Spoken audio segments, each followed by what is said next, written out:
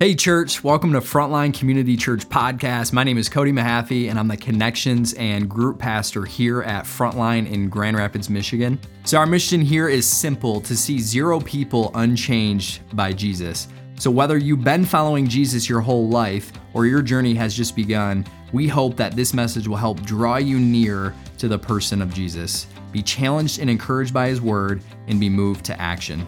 We hope these next few moments are a blessing to you and equip you to see who God really is and who you really are in him. Well, good morning, Frontline. Well, I'm excited to talk about everybody's favorite topic, suffering.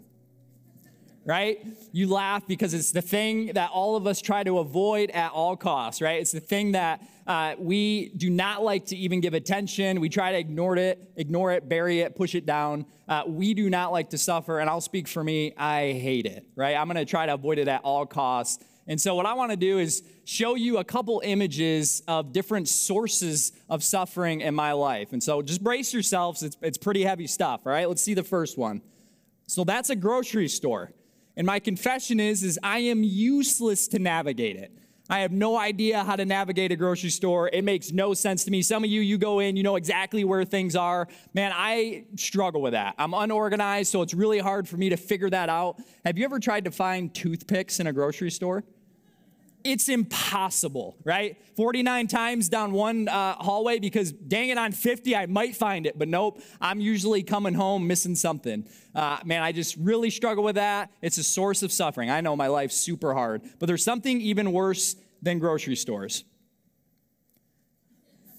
Yep. That one, that doesn't need any words to it. You get it, right? The DMV, so the Department of Motor Vehicles, Secretary of State, it's the place you go for all your vehicle needs. The problem is oftentimes whatever I'm going in there for, I leave without it. And maybe it's me, you know, I'm always forgetting something. I'm always losing something. So maybe it's me, but chances are you could probably identify. It seems like they want all your documents, like all of them. Like I'll come in, I was like, all right, here's my license, 12 pieces of mail with my name on it. The deed to my house. I got a vial of my blood. I got fingerprints. I got everything. Here it is. This is everything I have to my name. Please just give me a license plate. And then they'll say, do you have toothpicks? You know, like they just want to make it, they want to make it impossible. And I'm sure if you're in here and you work for the DMV, I'm sure you're the exception to that. So, but that's something I am constantly struggling with. So there's one that's even worse than that. All right. So the first two, you were tracking with me. This one, you're like, where are we going? Right? So this is a picture of a scooter, which I used to own because yes, I'm a grown adult and I make my own decisions.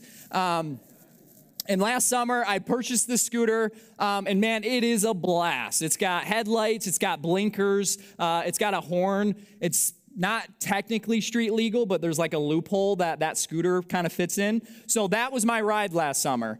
So if you almost ran me over on Plainfield, yeah, that was me. I was the guy on the scooter. The problem is I would later find out that scooter was stolen. So I purchased a stolen scooter. Right? So as a pastor, I could see it now, right? Local pastor steals kid's scooter. Like I was just waiting for that to happen. And when I bought it, I did not know it was stolen. And I would later find out because I reached out to the manufacturer to get a part. And when they asked for the VIN to the scooter, it kind of triggered their system. And they said, hey, did you buy this scooter from this place, from this guy? I said, yeah, how did you know? And they responded back, that one and 10 others were actually stolen and you just bought it. So yeah, so I was illegally driving a stolen scooter for 2 months on Plainfield headed to church. So the grace of God though is good, right? Amen. So I never got in trouble. I did the right thing. I called the cops. I said, I did not steal the scooter, but I have it. Please come get it unarmed. I'm not, come get the scooter. They returned it to the rightful owner. And that summer was scooterless and funless for me. But that's all right. We're in a new season, right? We're in a new season of time. So thanks for humoring me, right? These are kind of silly tensions that I have that cause, right, suffering. But here's the reality. Some of us, we have things like that, but some of us, we have things deeper than that. We have things that maybe we're suffering with, struggling with, that cause us to feel empty, that cause us leaving those things feeling frustrated, down, maybe depressed, anxiety-driven. We all have those things in our life. And so what I want to propose is there's a suffering that's empty and voidless and hopelessness without purpose. There's that kind of suffering, but there's another suffering that's actually connected to redemption. It's a suffering that we can actually engage in and be a part of that doesn't leave us feeling hosed, smoked, exhausted. There's a redemptive suffering, and that's what I want to bring us into, is what Scripture actually talks about that. Because none of us are going to argue that we all suffer regardless of what you believe, but I think there's a way to suffer with joy, a way to suffer proudly, to suffer with Jesus. And so today we're actually going to be in the book of Acts, right? So Matthew, Mark, Luke, and John, it's the Gospels. It's the ministry of Jesus, and Acts is the first book that kind of paints the picture post-resurrection. And there's a verse in 1:8 that I think really captures the whole narrative and story of Acts really well, so I'll read it. It said, "You'll be my witnesses in Jerusalem, Judea, and Samaria, and to the ends of the earth." Amen? That's the book of Acts. It's simply the disciples being filled with the Holy Spirit and them having the authority and power to share the gospel with those who had never heard it before so that they might come to know Jesus.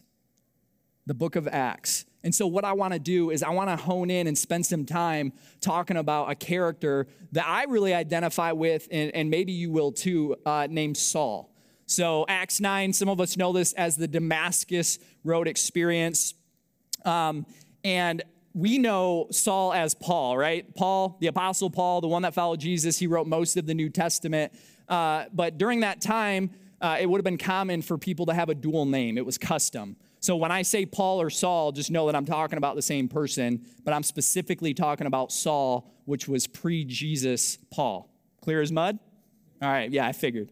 So one of the things that I think is important in this context to talk about Saul is the fact that he was a Roman citizen.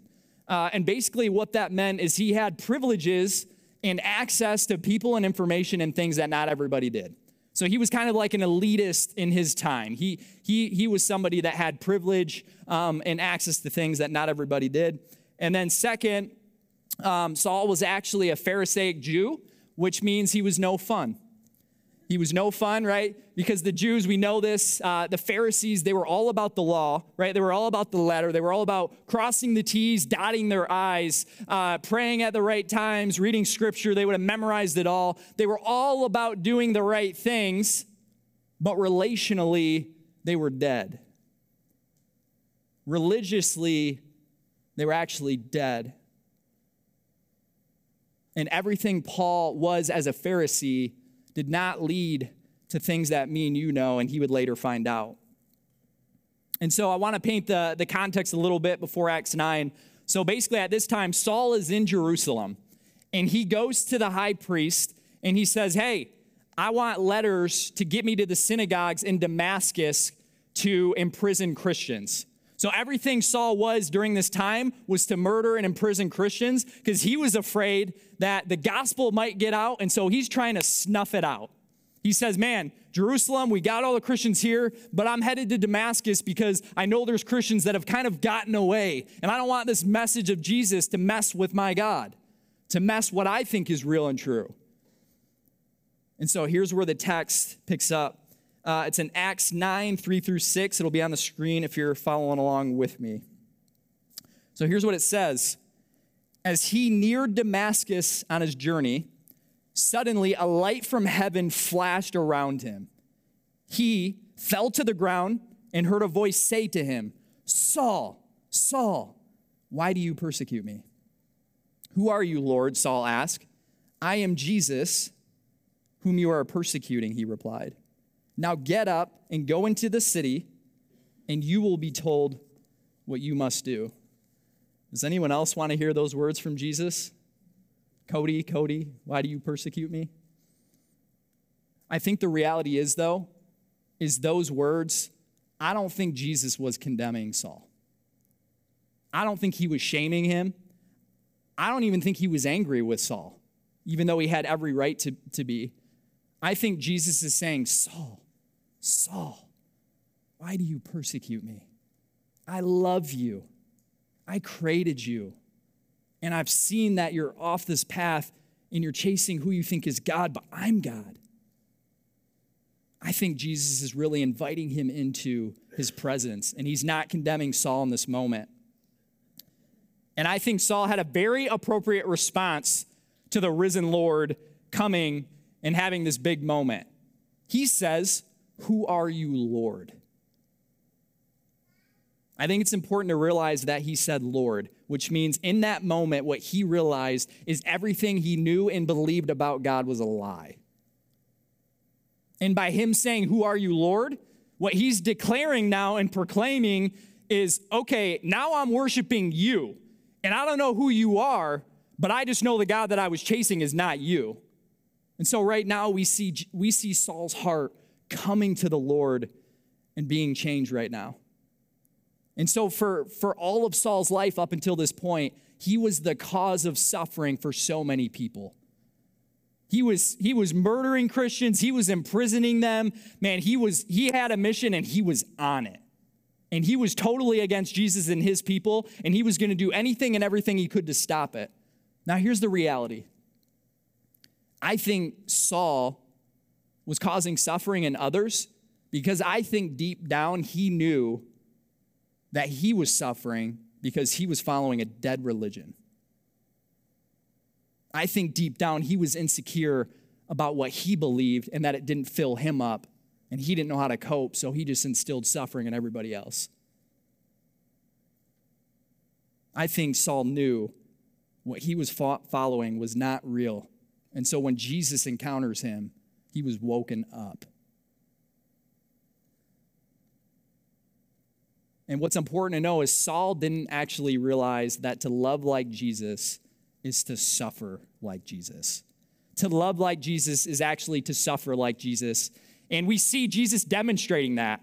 The question I ask is, Jesus, of all the people you could have saved, why Saul? The one that's literally been killing all your people and trying to diminish your purposes and your ways, why are you coming to him? It's because Jesus knew that it wasn't about him. It was about going to Saul and revealing his glory to him, that he might actually lessen the suffering that Saul felt as somebody who was very confused about what he believed. And so Jesus, what we see is we don't see him condemning Saul. We actually see Jesus coming and extending extraordinary compassion for Saul. He comes, we got to remember, this moment is Jesus already resurrected. He already died, resurrected. He's in heaven. And Jesus literally comes back. Does anyone have a problem that the one time he comes back post-resurrection is to literally share his glory with the enemy?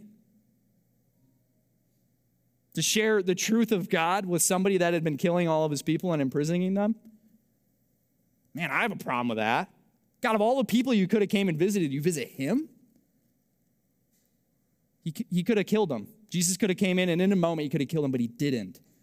He shared compassion with Saul, and he did it specifically because what Jesus is painting for us is to love like Jesus, is to be willing to suffer like Jesus.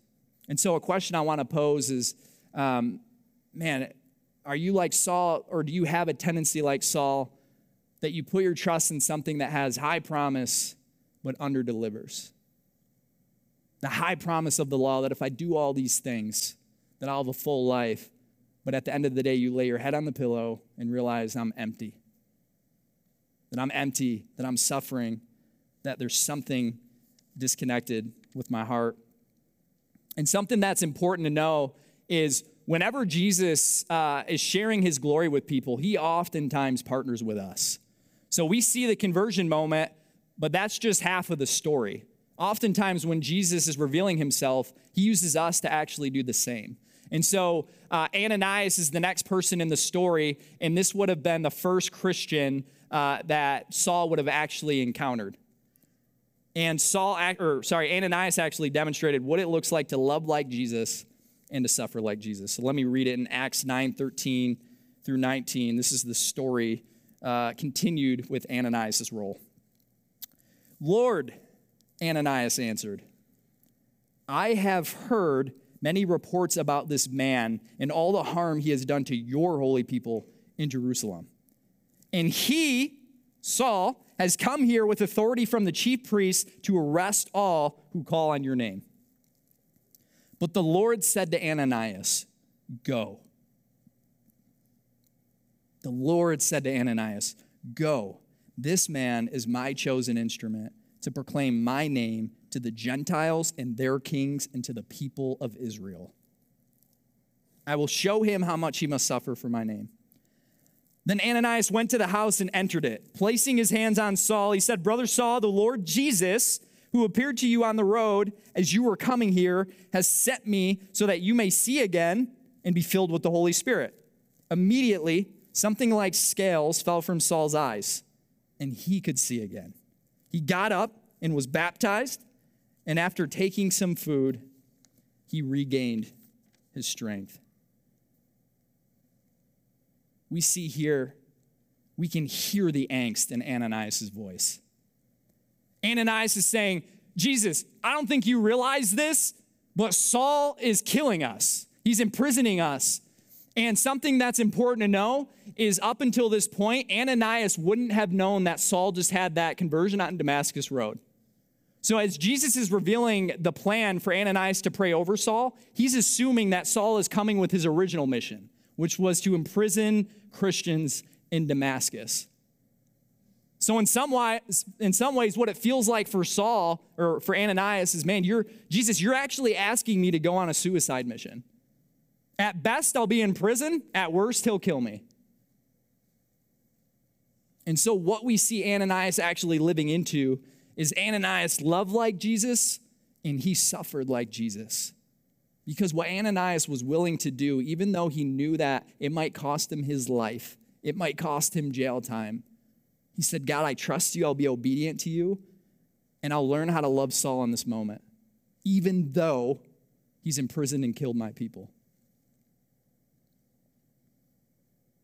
And I think that's the part about Ananias that maybe we can relate to, but I think the part that I relate to the most is doubting in that moment.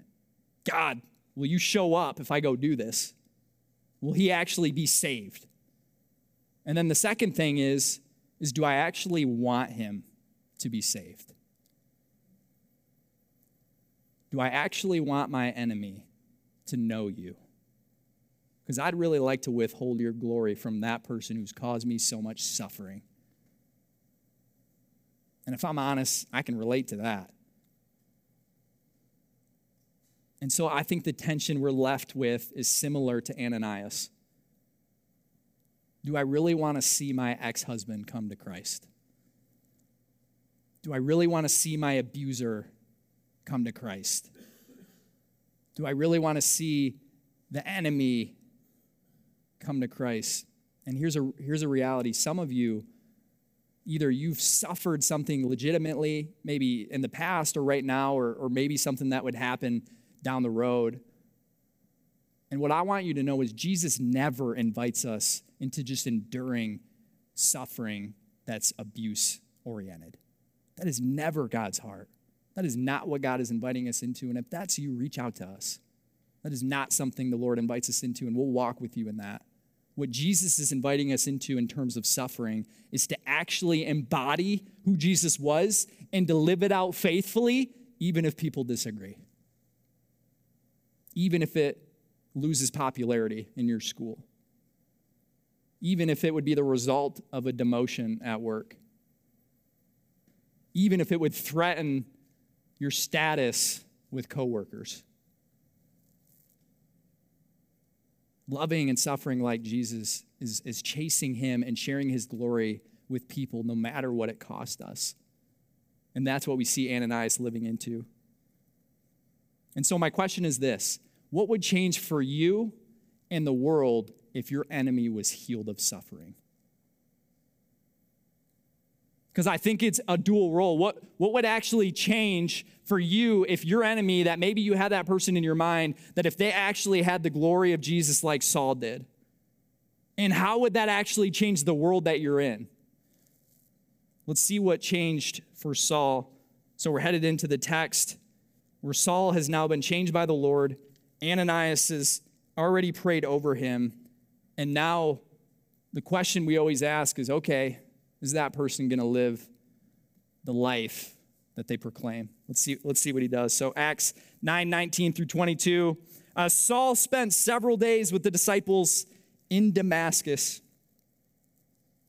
At once he began to preach in the synagogues that Jesus is the Son of God. All those who heard him were astonished and asked, "Isn't he, Saul, the man who raised havoc in Jerusalem among those who call on his name? And hasn't he come here to take them as prisoners to the chief priests?" Yet Saul grew more and more powerful and baffled the Jews living in Damascus by proving that Jesus is the Messiah. Paul had learned to love like Jesus and to suffer like Jesus. So what we see is Saul, his whole ministry was all about imprisoning God's people, to snuff out the way, to snuff out Christianity from the face of the earth. And everything he was and did was to cause and inject suffering. And now he's adopted the gospel of the people he was causing suffering to and is now preaching that the Son of God is the Messiah in places where that would not have been welcomed. The script's been turned on Saul's life.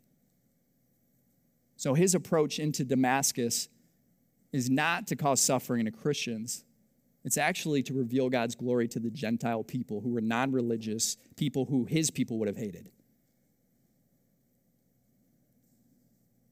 And so something that's significant about who Paul was, I mentioned it earlier, but a dual name would have been custom during this time. So the best way I can describe it is kind of the modern day nickname for us, right? How many of you have a nickname? Okay, a couple. So anyone that comes to my parents' house leaves with a nickname. My dad is like a master of nicknames. So my nickname is Job, Jobbers, Jobby, Jobbination, the variation of Job, right? I'm not that holy. It's not Job, it's Job. So that's my nickname. And something interesting is if my dad calls me Cody, I know I'm in trouble. But if he calls me Job, we're good. We're good. And so that's kind of what's happening with Saul and Paul, is there's a part of his name that has like this relational dynamic that's proud of the gospel, and then there's a part of his name that's not. So for Saul, that would have been his Hebrew name. He would have preferred to be called Saul because that would have been his Pharisaic Jewish name that he would have been called. So when he's around his Pharisees, all the religious elite before he met Jesus, that's what he preferred to be called, was Saul. He never went by Paul. So Paul was actually his Roman name. And his Roman name would have identified much with the Gentile people who were not Jewish. So it's no wonder that Saul went by Saul and not Paul. But here's the reality. When Saul met Jesus, his life changed. And he said, now I'm going to be all things to all people. I'm going to push the Saul tendencies away. I'm going to move my Pharisaic Jewish religion to the side, the dead religion, and I'm going to take up a Paul life that says, I will preach the gospel faithfully to the Gentiles, even if it costs me my life. He was so faithful to the gospel that he changed his name, that he was willing to live into a very risky part of his name that would have bridged the gap between him and the Gentile people, but would have caused a wedge between him and the Jewish people. So Paul was faithful, all like to the point of changing his name for the sake of the gospel. And so here's the reality. We see throughout Scripture, the rest of the book of Acts, you can go through. Saul's one assignment is to share the goodness of God, that Jesus is in fact the resurrected Son of God, the Messiah, and the God that he once worshiped, the dead religious God that he worshiped, was a lie. And that came at a lot of risk and a lot of confusion. Disciples are like, is this genuine? He was coming to kill us, and now he's worshiping Jesus. What happened?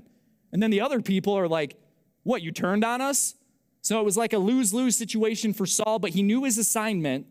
He knew he was named Paul. And now we see him living into that reality, that he's not ashamed of the gospel. He's not ashamed to preach Jesus in all the places he goes. And so I think the thing that we're left with is, well, what about all the people that rejected his message? What about all the Jewish, Pharisaic people, and even some Gentiles and other people? What about all of them that did reject him? Because there was plenty of people that rejected his message. And so we might ask ourselves the same thing. Okay, what if I'm obedient like Ananias, like Paul? What if I'm obedient like them and I get rejected? That they reject the message that I bring. So part of the story, the scooter story, remember, like 15 minutes ago? Yeah, you remember the scooter story, right? So there's part of, you're like, yeah, duh, that was 15 minutes ago. We have attention span, or you know what I'm trying to say. I'm losing my words now. And so part of the story I actually didn't share was the engagement that I had with the store owner. So when I went to the pawn shop, I had a conversation with that guy, and like first things out of his mouth was like, oh, yeah, so you're the pastor. I'm like, oh my gosh, how does he know I'm a pastor? Like, that's not like a badge of honor I try to go into every place and know. I'm like, what is he going to hold against me? So he had Facebook creeped me. Anyone do that before you go meet somebody you haven't known? Yep, you liars, those who aren't raising your hand, you do that. I do that. And so he Facebook creeped on me and saw that I was a pastor at Frontline. And so he said, yeah, so you're a pastor, right? And I said, yep. And we were talking a little bit, and I said, yeah. I said, are you a Christian? Like, are you a believer? And he said, I believe in Jesus, and I believe in Buddha. I was like, that's a weird way to worship Jesus, unfaithfully. 0 gods before God. I'm pretty sure we're against that here. I didn't say that. That was in my head. So he says it, and then I walk out of there not thinking much about it. And the moment I sat in my car seat, I just felt like the Lord said so clear as day, Cody, you know what you must do. Cody, you know what you must do. I was like, dang it, I have a job description now. The Lord's asking me to share the gospel with this man. So I was like, all right. So I went home that week. I was praying about it, praying for him. And I happened to stumble, in my morning devotions, I was in 2 Kings, and it was about Elisha and the worship of Baal and Yahweh. And so there was an altar constructed, and they were having a competition of who the real God was, Baal or Yahweh. And so there was a line in there that I read. And what's so funny is I was praying to God. I was like, I don't know what to say to this guy. God, give me words. And I read this line. It said, Elisha said, at what point are you going to stop teetering between two gods and actually have an allegiance with the one God, Yahweh? I was like, dang. I was like, it's Buddha, not Baal, but close enough. And so God had given me that scripture. And so I knew what I had to do. I started praying for him. So I show up to the pawn shop, and what I was hoping for is an empty building. That's not what I got. It was like, man, this place is packed. So I'm like, great, now I gotta be this weird pastor coming in, sharing the gospel, so cliche. So I walk in, and we're having a conversation, and there's like people like leaning into our conversation all around. Like they were listening. I'm like, dang it, like I'm freaking out, I'm shaking, I'm scared. So we're talking, we go back and forth, we're having some small talk. And then I asked him, I said, hey, there was something you said when we met last that really, really struck me. And I'm curious to know what about it. I said, you mentioned that you worship Jesus and Buddha. And he's like, yeah. Like he wasn't surprised. He's like, yeah. And he went into a long explanation that I didn't really understand, but I was like, okay. And so what I began to do is I said, hey man, I know this is weird, but here's what I read in my devotions. I felt like God wanted me to read second. And before I could even get the words out, he's like, yep, I know what you're going to say. You're going to read that whole thing about two guys? It was like, yeah, well, I'm trying to be faithful, so just let me finish what I'm saying. So I share it with him, and we talk a little bit, and it got to the point where he just kind of wanted to argue with me. And once it got to that conversation, I think something that's true, and I think we need to know, is Jesus can fight for himself. He doesn't need you to convince anybody. He just wants you to be faithful and share. Now, whether or not that person rejects your message, that's on them. You still go home a faithful witness to the Lord. And so in that moment, I just kind of let that go. I said, yeah, my work's done. I told him exactly what I believe. I invited him into that. He said, nope. And I just walked out. You want to know what I was expecting? Oh man, I'm going to walk into this pawn shop and I'm going to preach Jesus and everybody's going to lay on the floor and give their life to him and I'm going to walk out the hero. Let's go. I'm ready. That's not what happened. And oftentimes that's not the point anyways. The hero of the story is always Jesus. And so I want you to know that there's a suffering that's redemptive, and God was teaching me that. And so when I went home and he didn't give his life to Jesus, the story actually continues. It wasn't until like a month after that moment where I found out the scooter was stolen. So I had reached out to him and said, hey man, scooter's stolen. He emails back, yep, I know. He's like, the scooter was stolen. I bought it from somebody that stole it. I didn't steal it. I'm like, okay, that might be true, but it didn't matter. I was like, and I'm trying to negotiate with him. I'm like, will you meet me in the middle? Can you reimburse me? Like, I gave, the scooter to the cops. I don't have it anymore, so I'm out the money I paid for it. And he's like, nope. Would that make any of you mad? I was furious. Did you see how cool that thing was? It wasn't cheap. I spent a penny on that bad boy, and now I had nothing. And so if I'm honest with you, over these months, I was just mad. I was angry at him. Anytime I thought about him, it was just like, ugh. And I had a lot of this tension and suffering as I thought about him. And so as I was preparing to preach this sermon, the question I asked God is, well, how am I faithfully being a co-sufferer with you for the gospel? And Jesus was like, well, here's where you're not doing it. I was like, oh, I didn't even think about it. And it wasn't condemning. He didn't condemn me for it. He just said, hey, here's your assignment. And what I felt like God asked me to do is just to pray for this guy. And the amount of weight that fell off my shoulders was like an elephant off my back. I felt so much compassion for him. I actually felt sorry for him. I was like, man, God, I got everything. Who cares about the stinking scooter? I have Jesus. This guy has half of Jesus, or at least he thinks. And in that moment, there was so much renewal in me. And I think God might invite you into that as well. And so there's a suffering that's empty. It's what I was doing with withholding prayer, withholding the gospel from that guy. And then there's a suffering that's redemptive that God's teaching me how to do right now. So Paul, literally what he's doing is he's inviting us. He said this in scripture. He said, do the work of an evangelist. An evangelist is a witness of the gospel. It's what Paul was doing all throughout scripture. Everyone he came in contact with, he was sharing the good news of Jesus. That's our call.